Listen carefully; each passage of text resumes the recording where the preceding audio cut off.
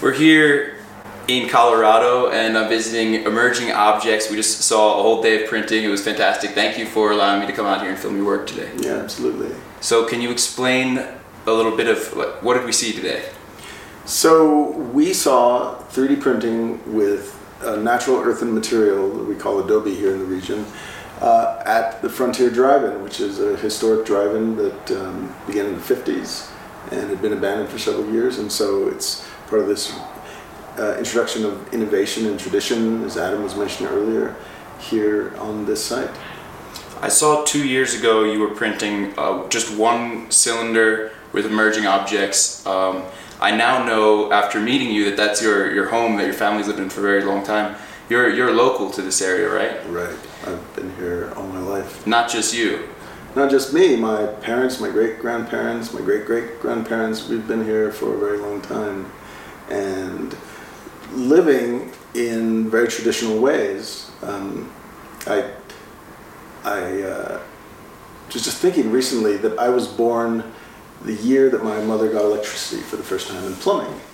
And so when she got married, she got electricity and plumbing. She had never had it before. And so this is a place in the world that still is very much connected to past traditions and has been kind of an island, disconnected from technology.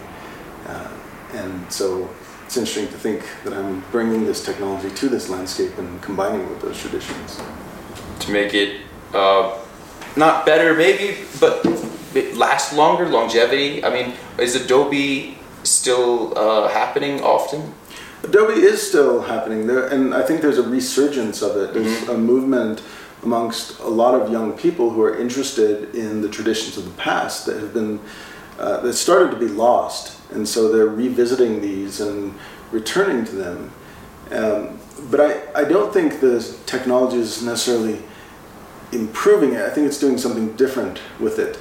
I often like to say that I'm working with the most advanced building technology and the most primitive. The most advanced building technology is the Adobe, which humans have been working on for 10,000 years and refining and making it better. And the most primitive is this brand new one that we have a robot that's only 4 years old and that still has lots of kinks and lots of things to be worked out with. So it's the combination of those two things that are making something new here. That's a fun one. Yeah. So your vision for this technology, what drives you to be working on it and trailblazing? Because it's not easy to do things people haven't done before. Well, there's a lot of things that drive me.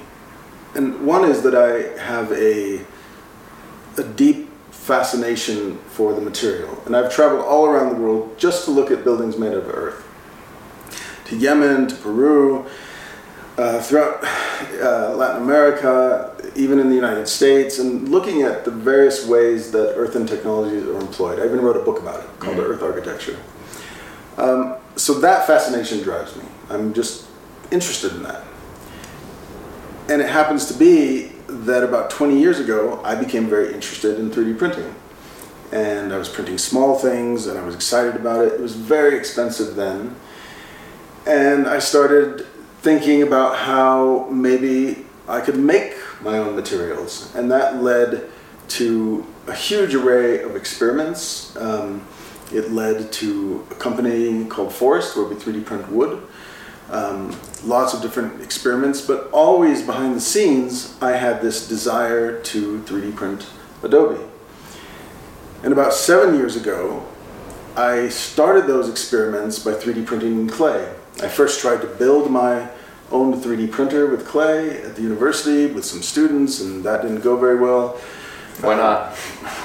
Well, 3D printers were just really, it was a really difficult endeavor, and I think there had only been one other group that had made a 3D printer with clay. But then not long after, there was a lot of people, and I saw one person who was making a printer that I thought really had some potential. And that was the folks at 3D Potter. And they were making one where you were extruding a full body clay. So it wasn't a liquefied, watery clay, it was just the actual clay body. And I was one of the first people who purchased one of their printers, and I started quickly making lots of wacky things with it, and it kind of caught fire because people hadn't seen prints that looked like these odd, curvy, loopy shapes before. This is a small format clay printer? It's a small format clay printer. And my desire was that those early experiments were ways to think about how I might print large scale Adobe. But that took me on a journey also in the ceramics world, which I never had imagined would happen, but the relationship with me and Danny at 3D Pot grew to the extent that one day I proposed to him an idea I had for a printer that was portable, that was lightweight, that you could plop down anywhere, that was really robust, and asked him if he would be interested in helping me make one. Sure. And he took it on as a challenge, and that's the Scara robot that we're using today. So you helped him design this printer? Yes. Very cool. Yeah.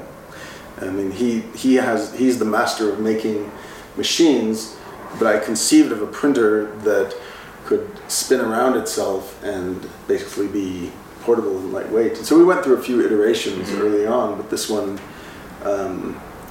stuck for a lot of reasons. The mathematics for Scaras were already in place because Scaras were a type of robotics that existed for a long time. We use standard off-the-shelf chips for running the printer, and it's run by Wi-Fi, controlled from the phone. So there's a lot of reasons why this works very well here. And this will be the largest printed Adobe structure on the planet once it's complete? As far as I know, I don't know the size of Tekla, but from what I can tell, it's about the size of Casa Covida, the project we made last year. And Casa Covida, even though Tekla has 2, they're larger. Casa Covida has 3 spaces, and they're slightly smaller. So I don't know the comparison there, but this is 8. This is where Casa Covida has 3 silos. This has 8 silos, and so I don't think there's any project that I know of that's planned or has been built that's this large made out of Adobe. Are they the same silos? These are all identical silos in terms of their form. To Casa Covida? Oh, no, they are different in a number of ways. They're different in terms of their pattern, the texture that's on the outside, but they're also different in terms of their thickness. So Casa Covida has 2 3-inch diameter extrusions that touch, and there's an airspace between them, where this is a monolithic 9-inch wall. So it should last longer? It should last a really long time, yeah. Provide more or less insulatory value? Earth doesn't have a very good insulation value. Insulation is measured, it's often thought of an R value, and that R value is based on an inch of wood and the porosity and air that exists within that inch of wood. And so insulation is fundamentally air. And this is a mass that has no air. So what makes Adobe perform very well is that it has a thermal mass characteristic. So it absorbs heat very slowly and it releases heat very slowly. It absorbs coolness very slowly and releases it. So even during a hot day, you can enter these, even though they're not roofed or weather tight, and you can feel the coolness of being in that space that it's radiating, that's emanating throughout the day because of the temperatures at night here. That's interesting, almost like the quality of being in a cave. It's always 55 degrees. Exactly. In the high altitude desert, there's such big temperature fluctuation, so having that massive structure keeps the temperature more homogeneous, and you can tell when you're inside it's cooler. Yeah, so today it went up to 89, which is a hot day here in the valley, but last night I think it went down to 46. So that 46-ness is radiating in the space on the inside right now. Do you have improvements in mind for your third printer iteration? For the third printer iteration? Size or different functionalities you'd like?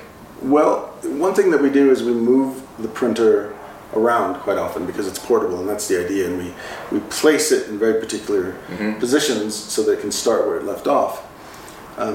I could imagine a printer that's moving on a rail that would be helpful. So for Casa Covida, there was a line, and we actually made a a plywood and wood rail. We just move the printer ourselves. But if the printer could move itself along that rail and have a fourth axis, then it would be much more robust and we could print a much larger area.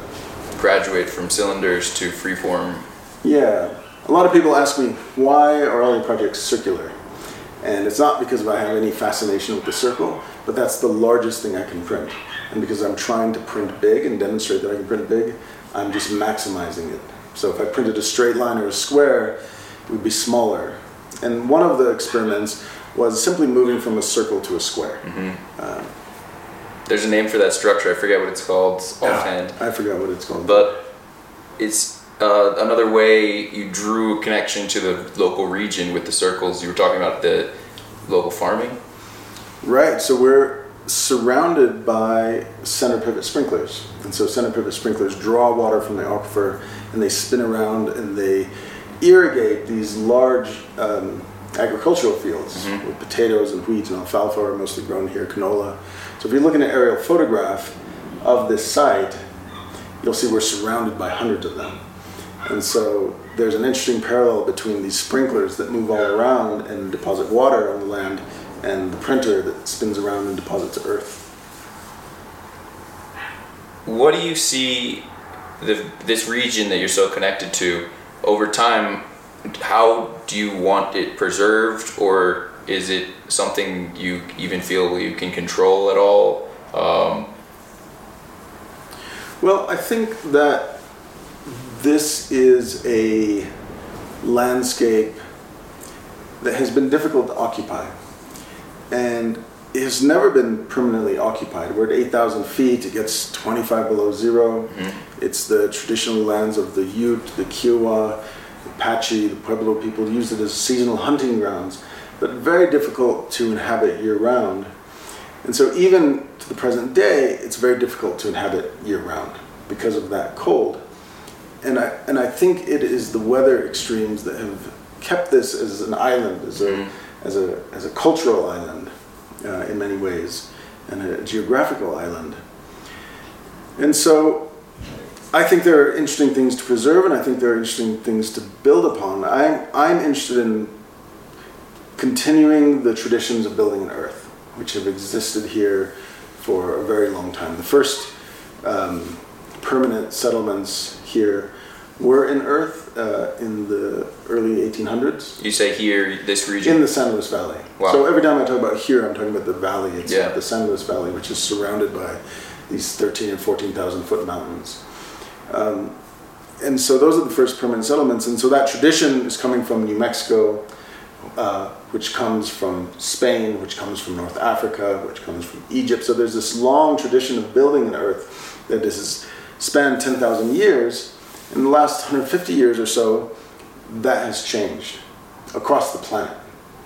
And so I'm interested in continuing to think about how we as human beings on this planet have really an evolved way of building with earth, and how we can continue those traditions. But it has to respond, those traditions have to respond to contemporary lifestyles and contemporary society.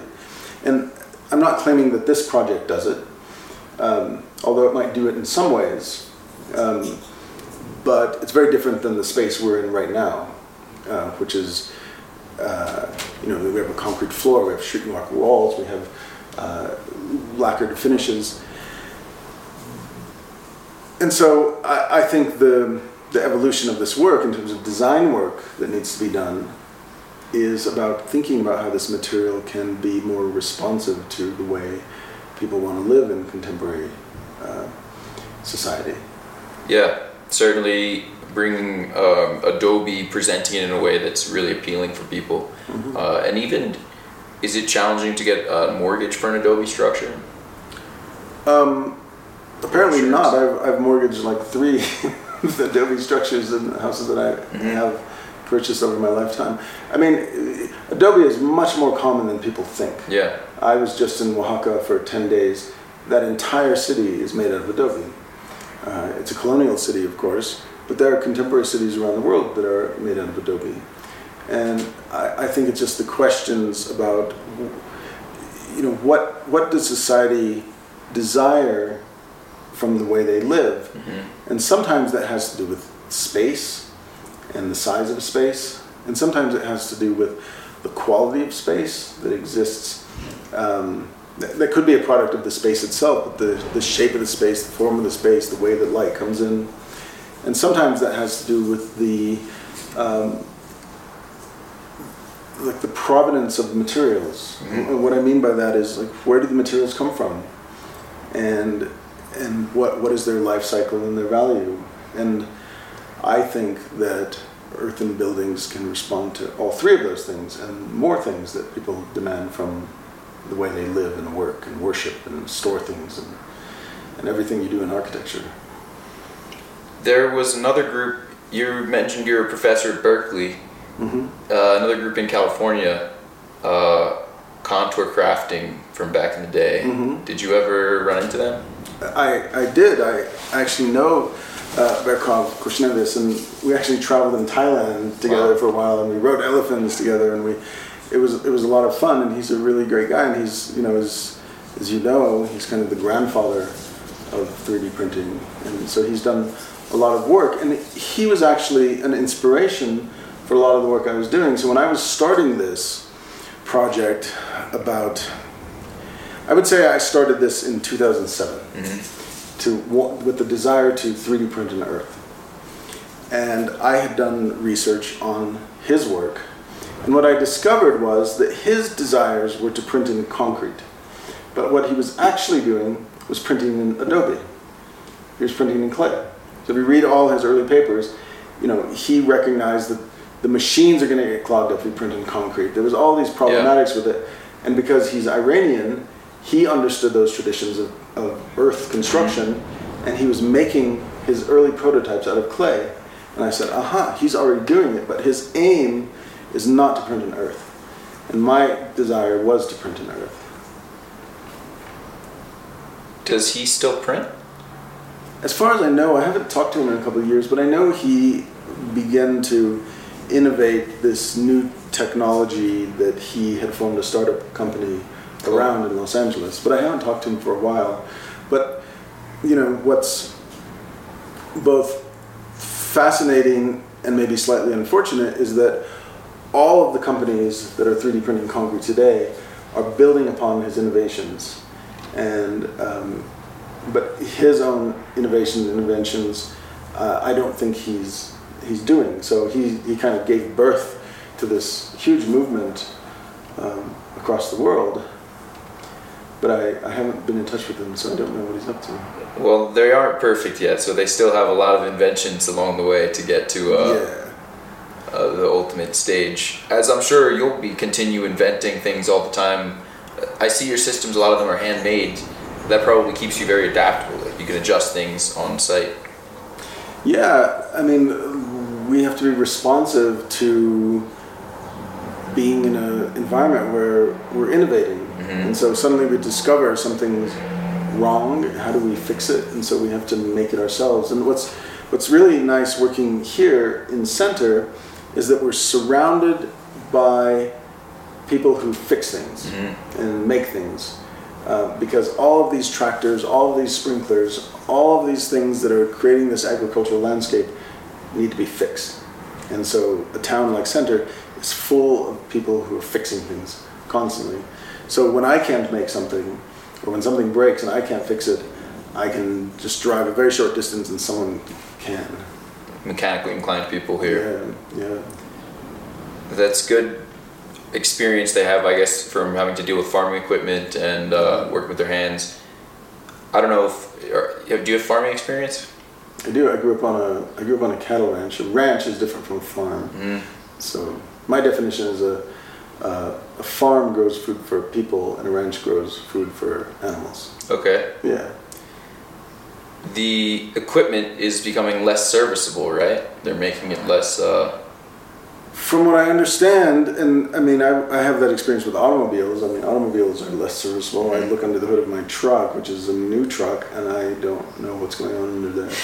All I see is plastic, and I have to remove the plastic. I haven't gone that far yet, but yeah, they're less serviceable. And what's really nice about this machine that I use for printing is that it's very serviceable. I mean, it's just really 3 axes of raw aluminum and a microchip controller board, you know. And so when we get into the realm of the controller board, it gets a little bit more complicated, but at least I know people who can fix it. As you grow and experiment with, I mean, you're building a startup, Emerging Objects, but you're not right now commercializing your startup heavily. You're not trying to sell your systems right now. Well, Emerging Objects is like a lab. So Emerging Objects isn't a startup company. Emerging Objects is more like a R&D lab. Cool. From which, you know, we have produced patents, we have produced innovations that have led to other startup companies, that we've invented materials, we've invented processes and softwares. And so I think that 3D printing with Earths, in my opinion, has enough legs, as they say, that it might be able to run on its own. Mm-hmm. Yeah. Is there another, what's the other startup that started with Emerging Objects and went fast? Well, Forest is a company that was founded by myself and my Emerging Objects partner, Virginia Sanfratello, Printed Wood, and Andrew Jeffrey, who had a 3D printed ceramics company called Figolo. And so together, given our various experiences, we formed Forest. Mm-hmm. Forest.com, but we spell Forest F-O-R-U-S-T. And so it's a company that 3D prints sawdust. And we have some really great capabilities for printing. Yeah, I like wood as a material for construction because it's warm and it's like audio is nice. To touch it is much nicer than something like stone or concrete. Mm-hmm. Did you ever see the acetone printing wood? Cellulose with acetone? No. Who? A group in Sweden said that they were Search Plus, they were called, but they never actually produced anything but a rendering. No, I haven't. I had some friends from Sweden who were also experimenting with that, but kind of lignin, and they did make one object that I know of that was really nice. But I mean, we're at the point with Forest that we can produce tables and furniture and chair and have structural capabilities. We can do different finishes and colors and types of wood. So that's pretty exciting. But you're right. I think that our bodies respond to materials in different ways, and different parts of our bodies respond to different materials in different ways. Whether we're touching them or listening to them or seeing them, their translucency, their opacity, their reflective qualities. And I think that wood and earth are some of the materials that we respond to the best in different ways with our senses. And that's really important. And you know, one of my beliefs is that that concrete isn't a material that we respond to very well. We like it for different reasons. We like its warmth and the way it looks. We like its ability to hold a cleanness and a certain longevity. But ultimately, there are also like cultural associations with it and psychological associations with it that make it feel cold, that can really wear on our feet and our backs. And so there's a lot of different reasons why we should be really thoughtful about the materials we use, not only in general, but in additive manufacturing as we start to develop ways to work with these materials over time. Mm-hmm. Have you considered how to design a livable structure out of Adobe? Like what considerations, how do you do it differently than a traditionally built house? Yes, I have considered that a lot. Besides the Adobe house you live in, specifically with the printed Adobe design? Well, I've designed Adobe houses. I wouldn't call them traditional because they're very modernist. One in Marfa, Texas, that's really beautiful, but it recognizes the distinctions between different materials and where those materials are placed. Is that different from an Earthship? How does that come into It's play? very different from an Earthship. An Earthship is a structure that's largely made out of trash. Okay. Tires and cans and bottles and... So the Adobe's not really a focus of Earthships. That's different. It's very different. Adobe is a They building implemented tradition. some Adobe and some Earthships, I guess. Yeah, they'll put some mud, but it's an Earthship is a building that's cut into the earth, and it uses a lot of waste products as the building materials, and so it's just like very highly organized garbage in some ways in the ground. But Adobe is earth and clay that has been formed and shaped in different ways. Sometimes it's compressed, rammed earth is that. Sometimes it's made by hand, and that's cob. Sometimes made into bricks, and that's Adobe. There's lots of different ways. Wattle and daub, which is basically a woven network of branches, and applying that into that weave of branches that becomes a kind of lattice for the earth to stick to. So Adobe's the wrong nomenclature for this material because it's not a brick. Well, yes and no.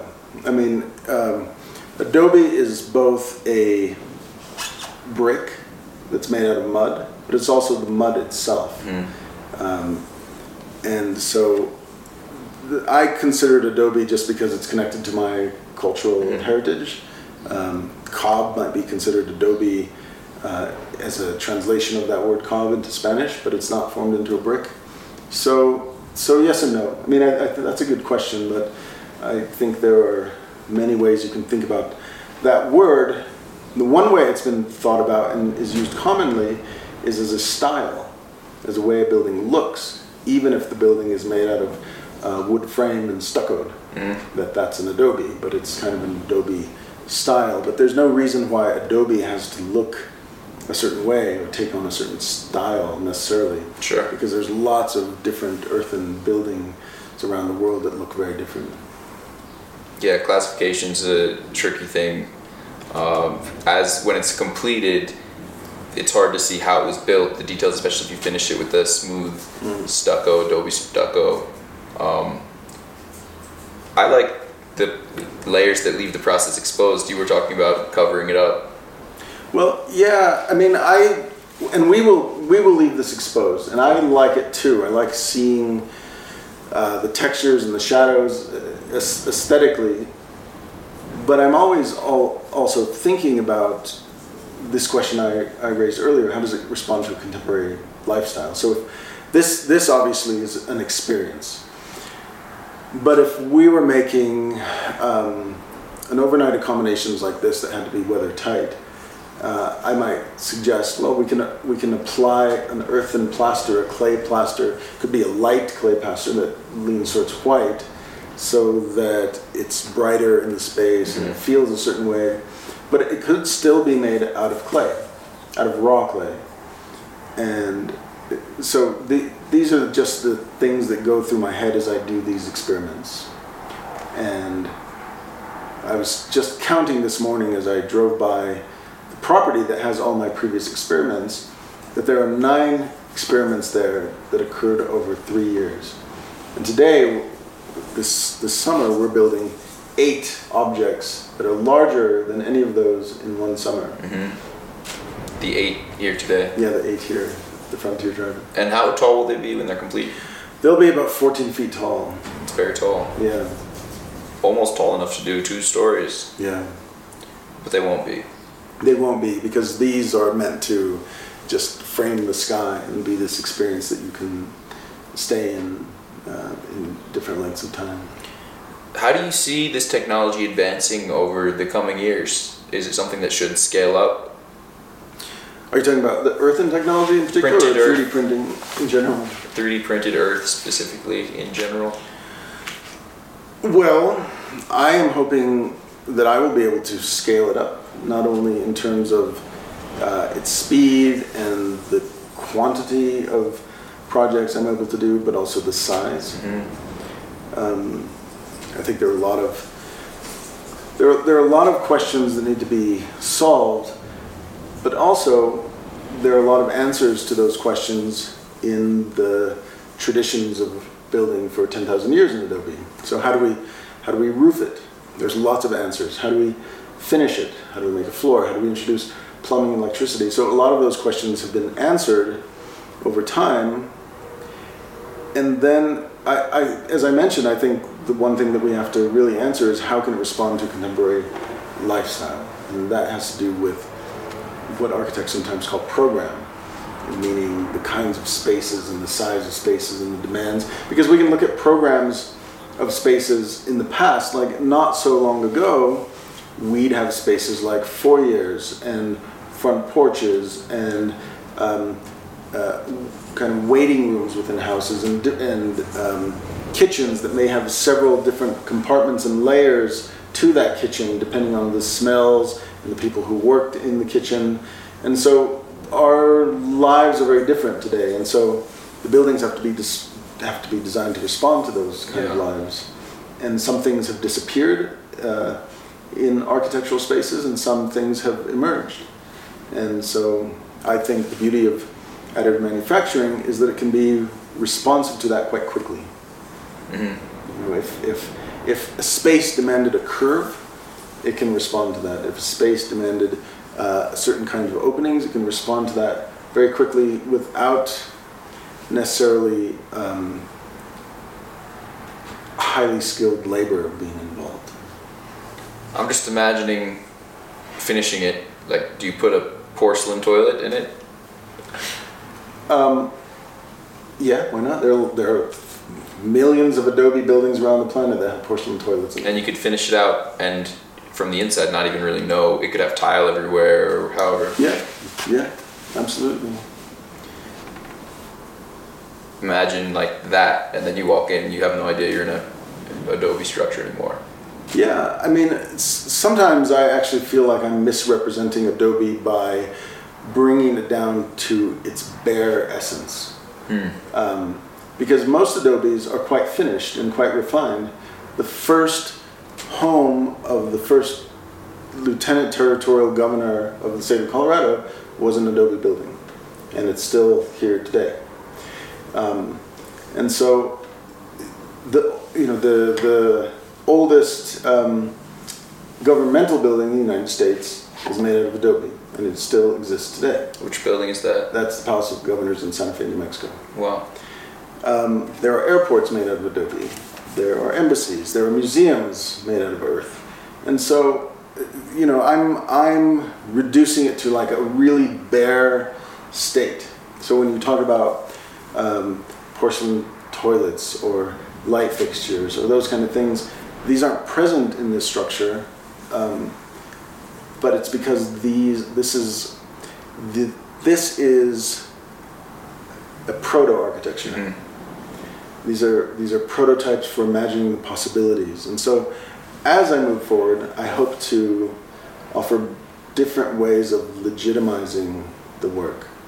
And I think legitimacy comes in different steps and different kinds of legitimization, right? From toilets and the kind of finishes you'd expect in a bathroom, but also the kind of cultural legitimacy. And I talked about structural legitimacy and zoning legitimacy, and those are things that we are doing here. Yeah. We are permitting this, and this has been engineered with a structural engineer. And what type of permit?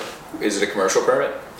It is a commercial permit, because this is a commercial development.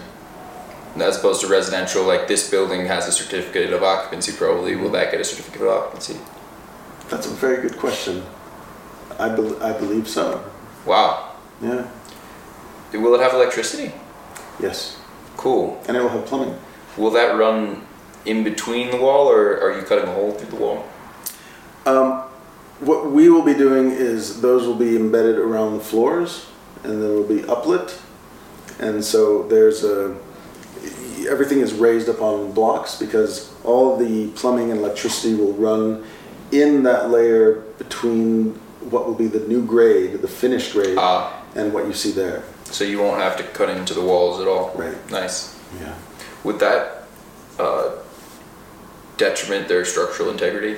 No, it's very common. It's not my favorite way of putting electricity and plumbing in the building, but electrical is commonly put in Adobe buildings by grinding an edge and placing that conduit or underground cable into the wall and then plastered over.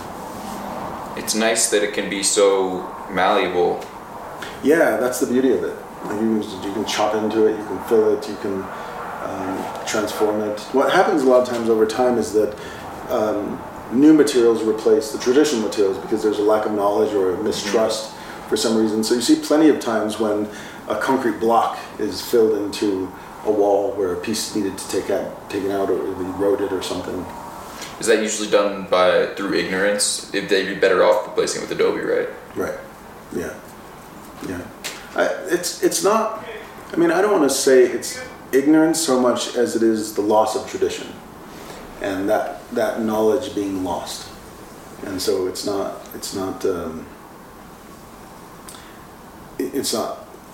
ignorance per se, but it's this unfortunate transformation of a building culture that is based on capitalism and not on the traditions of building.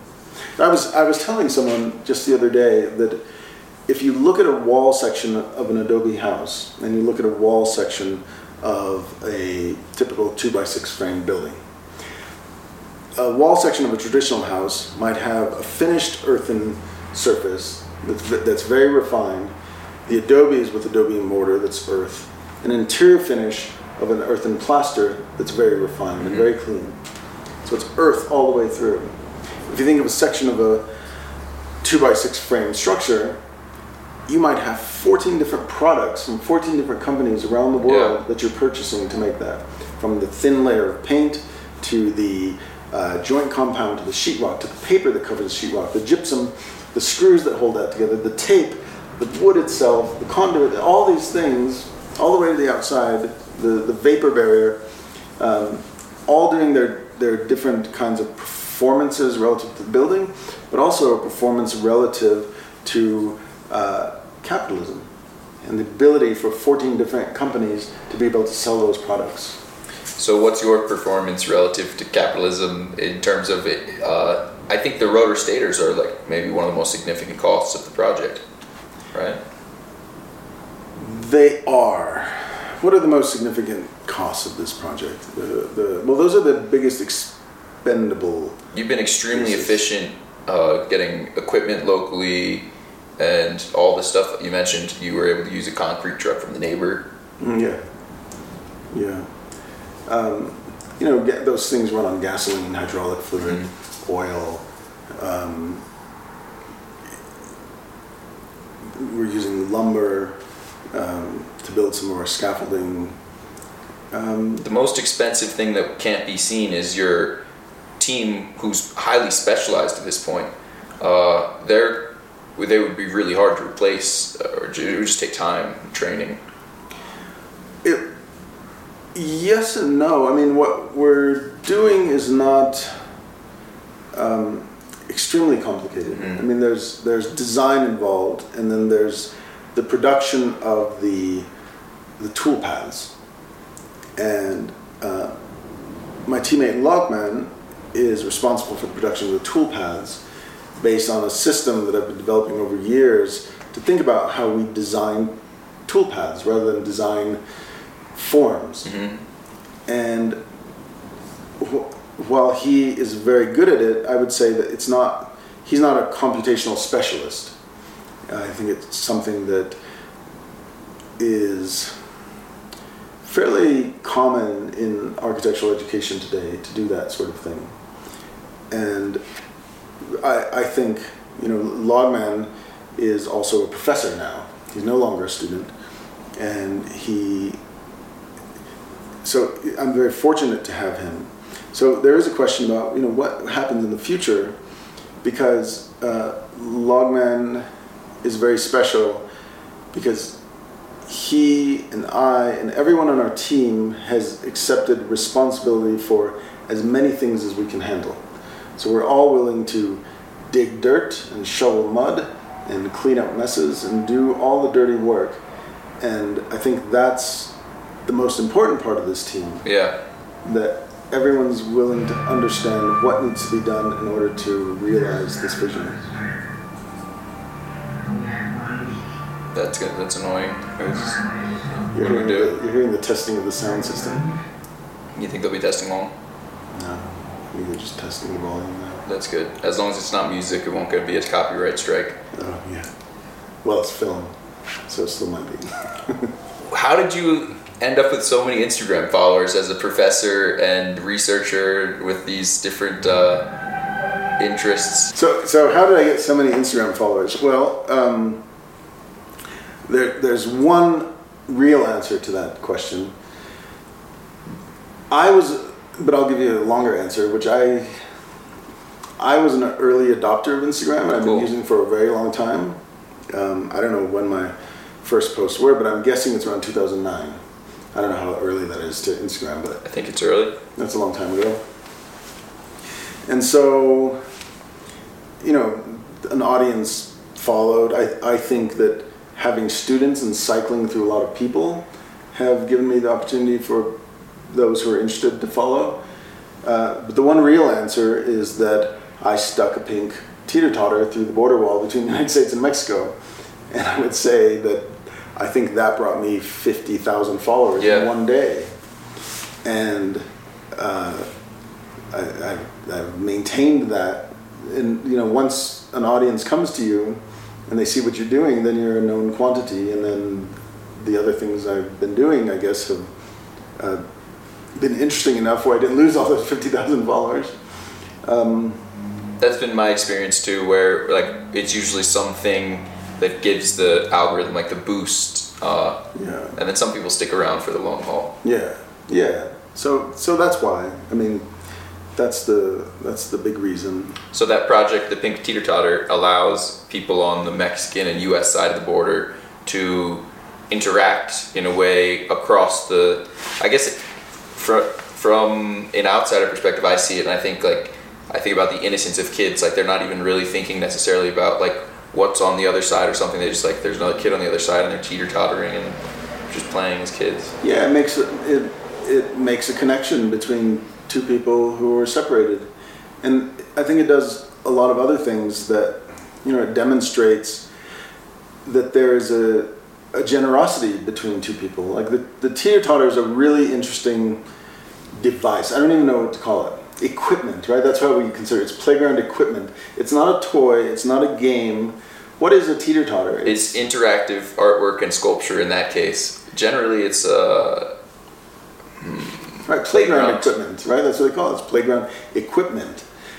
But it's this beautiful kind of playground equipment that recognizes that if you want to have pleasure, it's entirely dependent on the person on the other side to offer that to you. Mm-hmm. The person on the other side could also cause you harm, right? You can jump off the teeter-totter and you go coming down really quickly, but there's an inherent generosity between people. Has anyone ever used a teeter-totter and that didn't end that way? Do they just played nicely the whole time and got off the teeter-totter?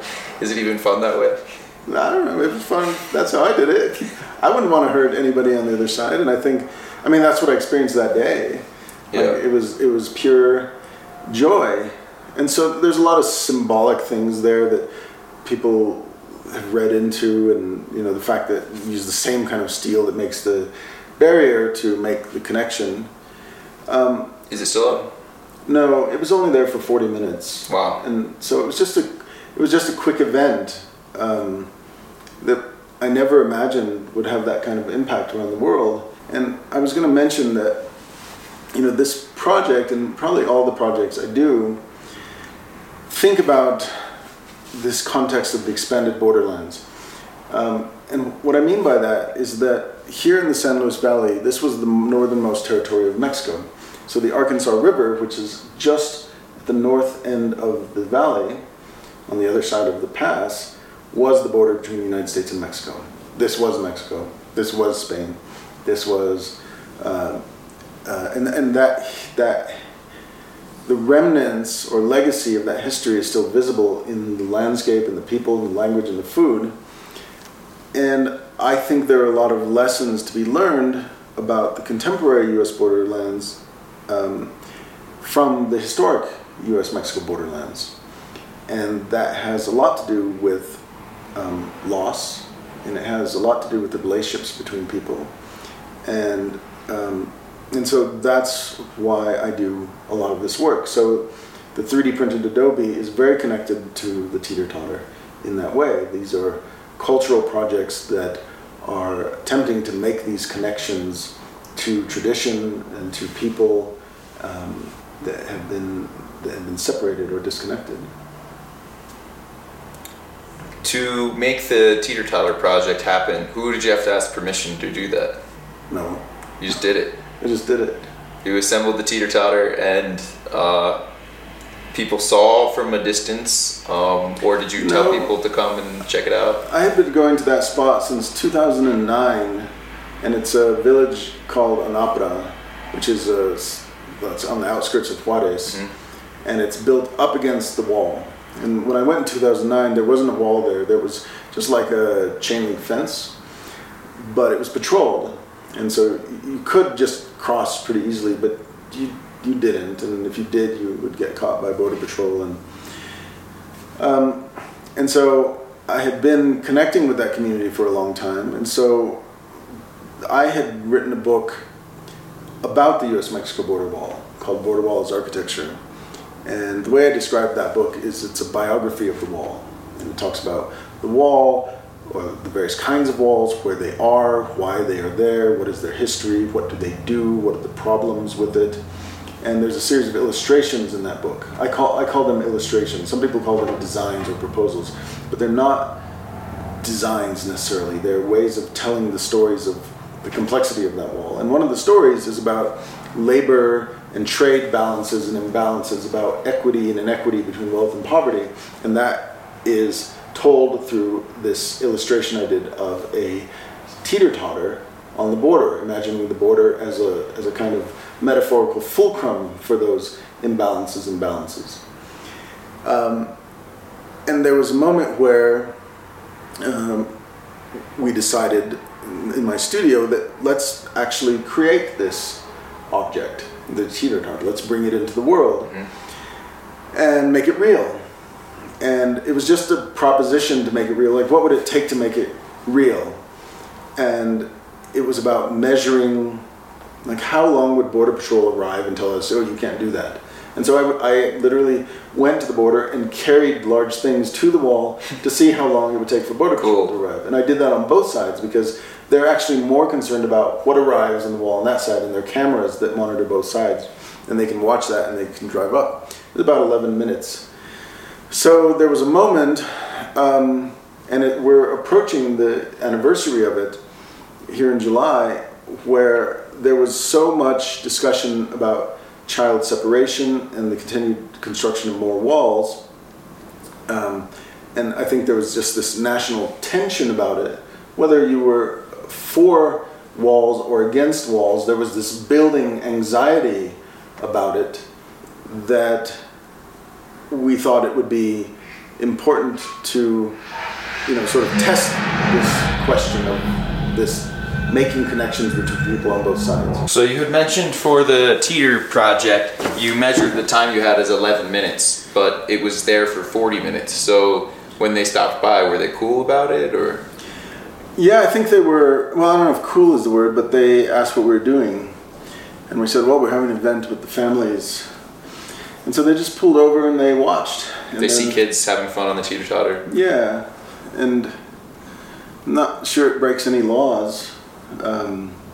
There's one Border Patrol agent who was in the news who said, and he was not a fan of it, but he said, well, this is like sitting on a wall at a courthouse. This is public space. This is a federal project. So I think it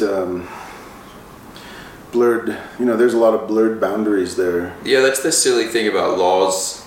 Like, in a country, a free country, they still find ways to manipulate the laws to kind of sometimes do whatever people in power want to do. Yeah. But it's nice they didn't arrest you. Yeah. I don't know what they would have. Maybe did you drill into the wall? No, we didn't. You didn't tamper with damage anything. or temper anything. It was designed so there's an angle at the base that holds the lower part of the wall, and it just slipped right over it, and then the structure was attached to that. So you Yeah. disassembled it peacefully, and everything. Everyone went. Yeah, no one ever told us to take it down. No one ever, basically the kids got tired of writing teeter-totter. And so we said, okay, it's time to end this event. And there were hugs, and it was amazing, and it was fun. And then there was then I posted to my Instagram account, and it seemed to, well, it did blow up. The news networks were all over. People were. I Sharing. got calls. I must have received several thousand calls, DMs, emails. Wow. Yeah. What did they want to say to you? They want to know what this is all about. Ask them Why'd you do it? What is this? There was a lot of people who were just like really moved and touched and connected with it, because I think during that time, especially, and it still exists today, it was a very divisive society. Divisive not only between countries, but between people of different religions, people with different sexual identities, people of different backgrounds. So it was just a world that had been divided in many different ways. And here was a moment where we showed this promise that connections could still be made across boundaries. One of my favorite parts of visiting emerging objects and your prints, you have so much tied to your culture and your identity in this region. Bringing people together, in a way, dilutes that. So how do you bring people together while still preserving the individual cultural identities like yours? You're saying bringing people together dilutes cultural identities? Well, can both live it simultaneously? Can you bring people together and still preserve the strong cultural identities? Traditionally, these cultures weren't interacting with other cultures as much. No, that's not true. Okay. I mean, cultures, especially in these zones like strong cultures exist where there are zones of interactivity between cultures. And so, as I mentioned, that prior to the Spanish Empire, this was a landscape that was occupied by a number of people with very different languages, with very different cultural identities. The Ute, the Kiowa, the Apache, the Pueblo, who didn't necessarily get along, or did get along, that traded and shared, and produced very unique cultures that depended on their different interactions with each other. And like I said, sometimes violent, sometimes friendly. The Spanish Empire introduced another cultural interaction to that, maybe more than one, right? It introduced not only whatever Spanish means, but also everything that came along with that. Sephardism, Moorish, Jews, African slaves. The Mexican colonization did the same. The United States territorial expansion into this landscape did the same. So traditions are always evolving, and cultures are always evolving. So what we connect to and what we hold on to and what is lost is what these projects are about. And so bringing people together actually strengthens and reinforces that rather than preserves it. It's not, this isn't, while I described it as an island, it's an island of possibility. It's not something dead in formaldehyde, it's something alive. Right. Okay, that's a great answer. The historical reference, my only concern is it might be dated because the internet brings about a new threatening monoculture. I don't know. I mean, the internet for me has brought people from all over the planet together that I've learned from and shared and made friends with. And, yeah, me too. Yeah, and so I think it's this other, I don't know, I think things can homogenize and things can diversify, but I think it's just that pieces and parts of culture influence and affect us. Yeah. And it's knowledge and it's transformative. And so, in a way, like a historic drive-in theater is part of the phenomena of film. It's the phenomena of automobiles. It's the phenomena of that culture creating something entirely new, right? And so who would ever imagined that at the invention of the automobile in the late 19th, early 20th century, that we would someday drive to watch movies. And here it is. And that culture disappeared. And so we don't drive to watch movies anymore for various reasons. And we could say the television did that. We could say daylight savings time did that. We could say the internet is transforming. But now here's a place where a new kind of culture is growing. And 2 weeks ago they had their first launch where people and communities from all over the valley came here to sample foods and to sample film and to meet each other and connect in different and new ways. And I think those kind of moments of interaction are like just beautiful moments of reinforcing culture, but also sharing and learning. And I think the introduction of a 3D printer with Adobe is just that as well. It's something new, like you're bringing two things together and you're creating this hybrid that gives birth to new knowledge. Yeah, I'm trying to get you to preach something, but you don't want to preach, it seems like. You don't want to tell other people, you're not trying to enforce what people should do or something. No, I'm not evangelical about this at all.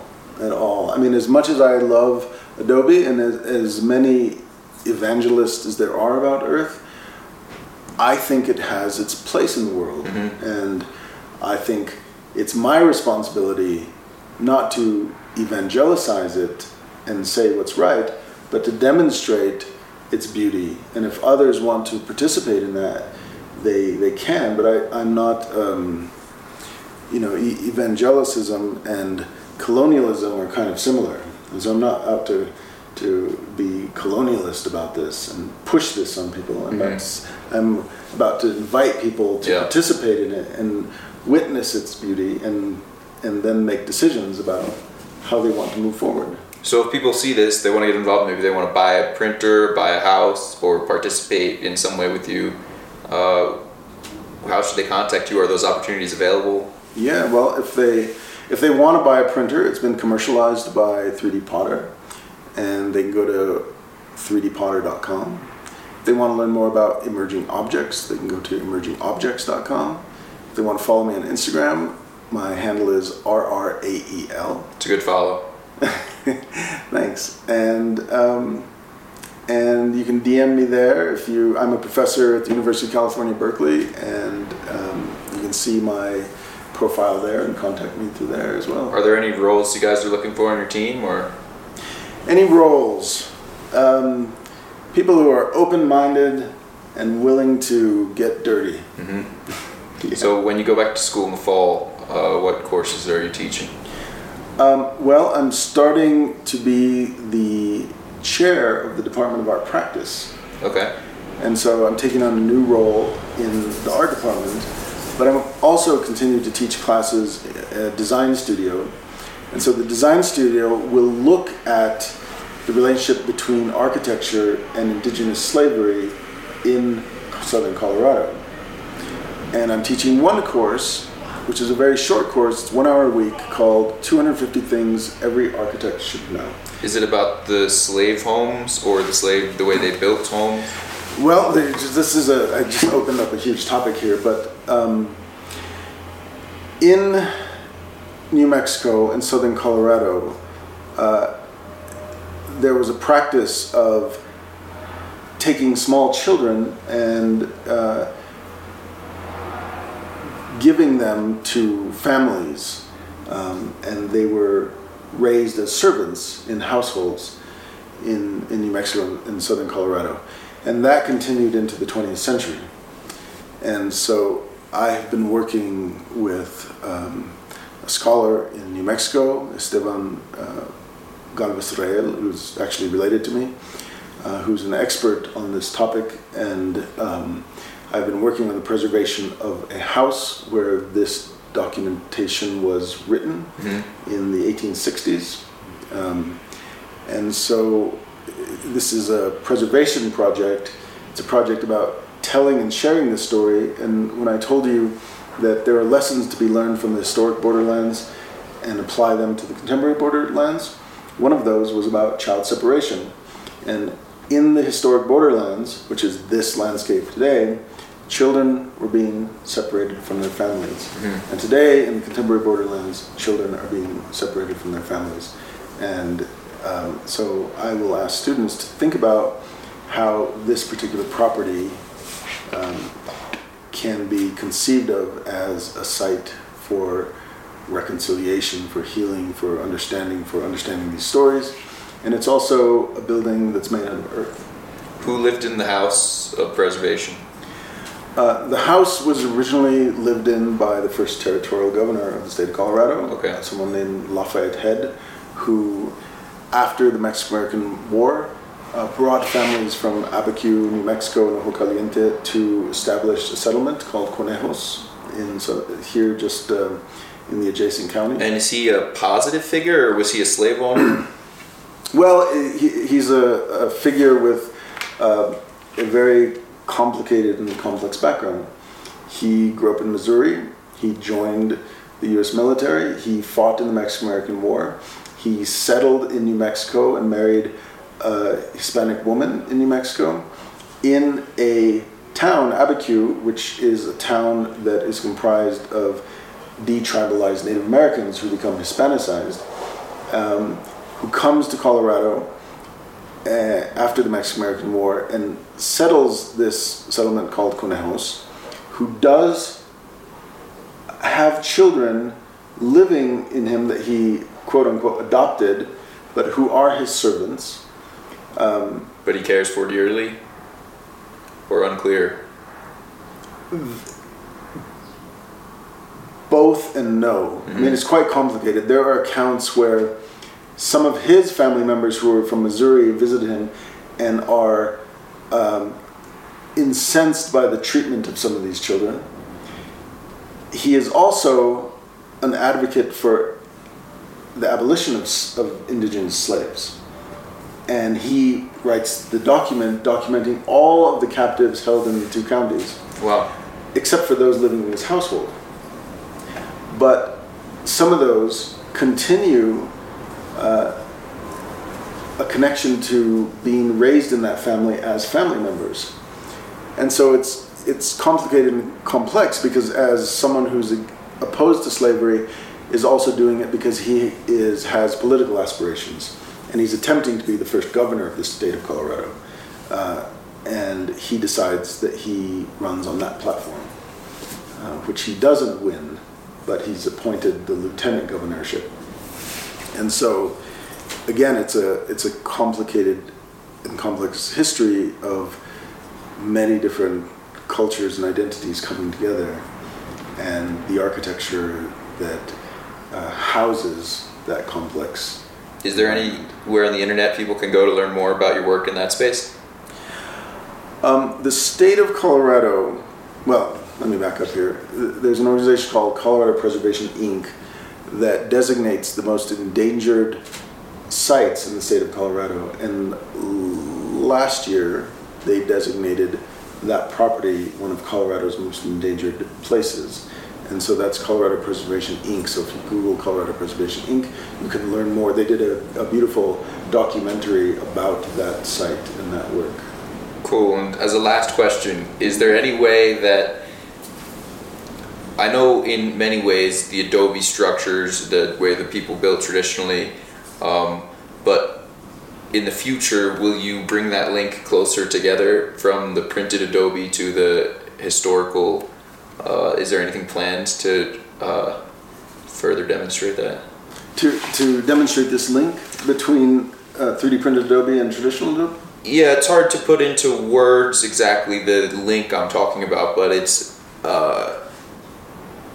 apparent in the Teeter Totter project, and just linking things that are, like you were talking about how these communities, they're sometimes separate, but their relationship affects both parties, and the technology and the historical culture.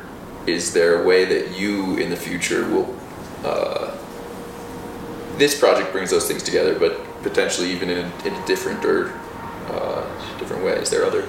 Yeah, I mean, I think I understand the question. I mean, the way I would answer it is that I see this as part of a lineage. There's an evolving line of the way people have built with this material, and this is just a continuation of that line. Mm-hmm. I didn't do much to it other than put a little robot into it.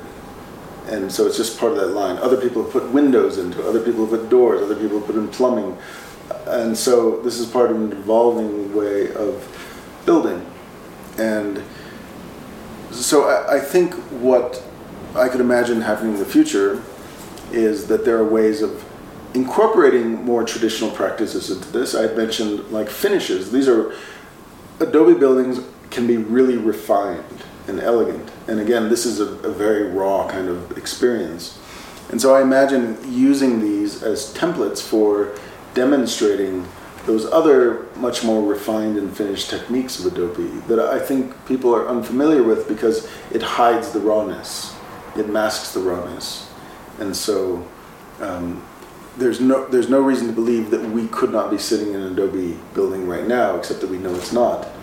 But we can have a very refined palette of finishes in an earthen building as well. Maybe I can show that, but maybe you're talking more about the historical connection, or? I wasn't talking, and nothing in particular. Maybe one thing could be the communal aspect of historical societies and their architecture. Yeah, one thing I have done, and I can imagine doing it with these buildings, is Colorado Preservation Inc. and I hosted an earth and plaster workshop to help restore that. It's actually a Ute Indian agency and home of the first Lieutenant Governor. Cool. And so we had an open call. It was a free workshop, and people from all over the world, in fact, came. There was about 35 people or so, and they came for a 2-day session of learning these traditional techniques of plastering. And so I believe that we can do them on these structures as well, and that would be a good opportunity to test finishes and think about how those two building techniques come together, and it will be part of an evolution of this process that moves into those realms where we're thinking about refining this and making these much more suitable for housing, for example. Well, thank you for sharing your story with me today and letting me film your progress, and I can't wait to someday come back and see how much more progress you made. Yeah, thank you so much. My name is Adam Gildar, and I'm the program director here at the Frontier Drive-In. And to tell a little bit about what the project is that this is an old 1955 drive-in theater that has been reimagined as an outdoor theater and really an experiment in hospitality and arts programming. I came here in 2015 and the site was abandoned, and in the last 6 years we've been working to bring it back to life. And one of the ethoses of the project is to combine tradition and innovation. And so you have this historic site that's part of the American sort of mythology of cinema, and very nostalgic in that way. And then we've been thinking about how to update that for the 21st century. How does a drive-in become relevant again? And so one of the projects that we're focused on is the actual film program, and so we've converted the drive-in aspect into an outdoor theater. And so you have outdoor sound and the ability to sit outside under the stars and watch a film, and we're going to be showcasing film from the history of cinema as well as experimental contemporary content and independent content. One of the other things that we're really interested on site is the architecture that was existing here, and then thinking about new buildings that can also integrate with what was existing. And so we have the original actual screen from 1955. The sign when you come in is the original neon sign that's been brought back to life, but it's all historically accurate. And then we start to get into buildings that transform and have hybrid elements from the past and the contemporary moment. So the snack bar is actually the structure of the original building, but is reclad in new materials and has new functionality as a dining area and chef's kitchen. And then another big innovation on site is that we've shifted this from also not just a theater, but a place that you can stay overnight. So where we're sitting right now is actually a Steelmaster shed, which is a building that's an industrial prefabricated structure, often used for storing agricultural products, and because we're in a region where farming is one of the main activities that happens here. So people normally store like potatoes or alfalfa or anything that they're growing here, or it could be your tractor, really anything. And we've converted it into a living quarters, into an overnight accommodation. And then we also have yurts where people can stay overnight. So the thought is, come and see a movie, stay, and then engage with the landscape. And then that brings us to what I think is one of our truly exciting and clearly on the edge of innovation and tradition is the project that Ron here is creating with 3D printed Adobe. And so, when I first came to the project, I should say I came back to the project in 2019 as the director, I had heard about what Ron was doing with emerging objects down in La Florida, and was just so excited to see something like that happening at all, but particularly here, and was just excited to know that he was here and wanted, if we could do a project, that was the first choice, to be able to collaborate with somebody that was taking this ancient material and reviving it through this contemporary process of 3D printing.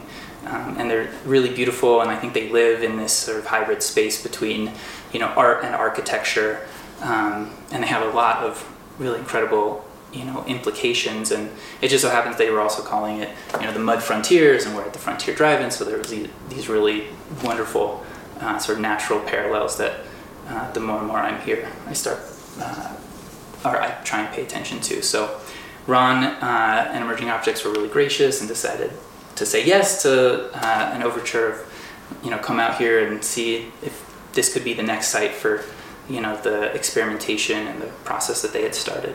And now it's actually coming true. It's like we're just a short while away from, I think, unveiling what will still, I think, be the largest 3D printed Adobe series of structures in the world, at least for a time.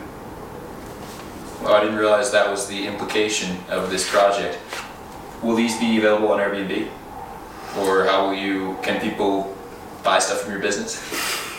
So you can stay here in these structures, in the SMS and then the yurts. Ron can tell you a little bit about the sort of functionality of those spaces, but they will be an amenity on site. But in the beginning, they'll just be something, if you rent one of these spaces, you can have access to. And if somebody wants to come see a movie or something, where do they follow you? Yeah, right. How do you find us? So we're online. Find us on social media at Frontier Drive-In with 2 N's, because you can stay here. And the same is our website, frontierdrivein.com. But yeah, we're really excited to bring people in from outside of the valley to experience what we found to be a really layered and significant landscape and cultural area and region, and then also to experience these structures that are going to be like nothing else I think anybody's ever been in.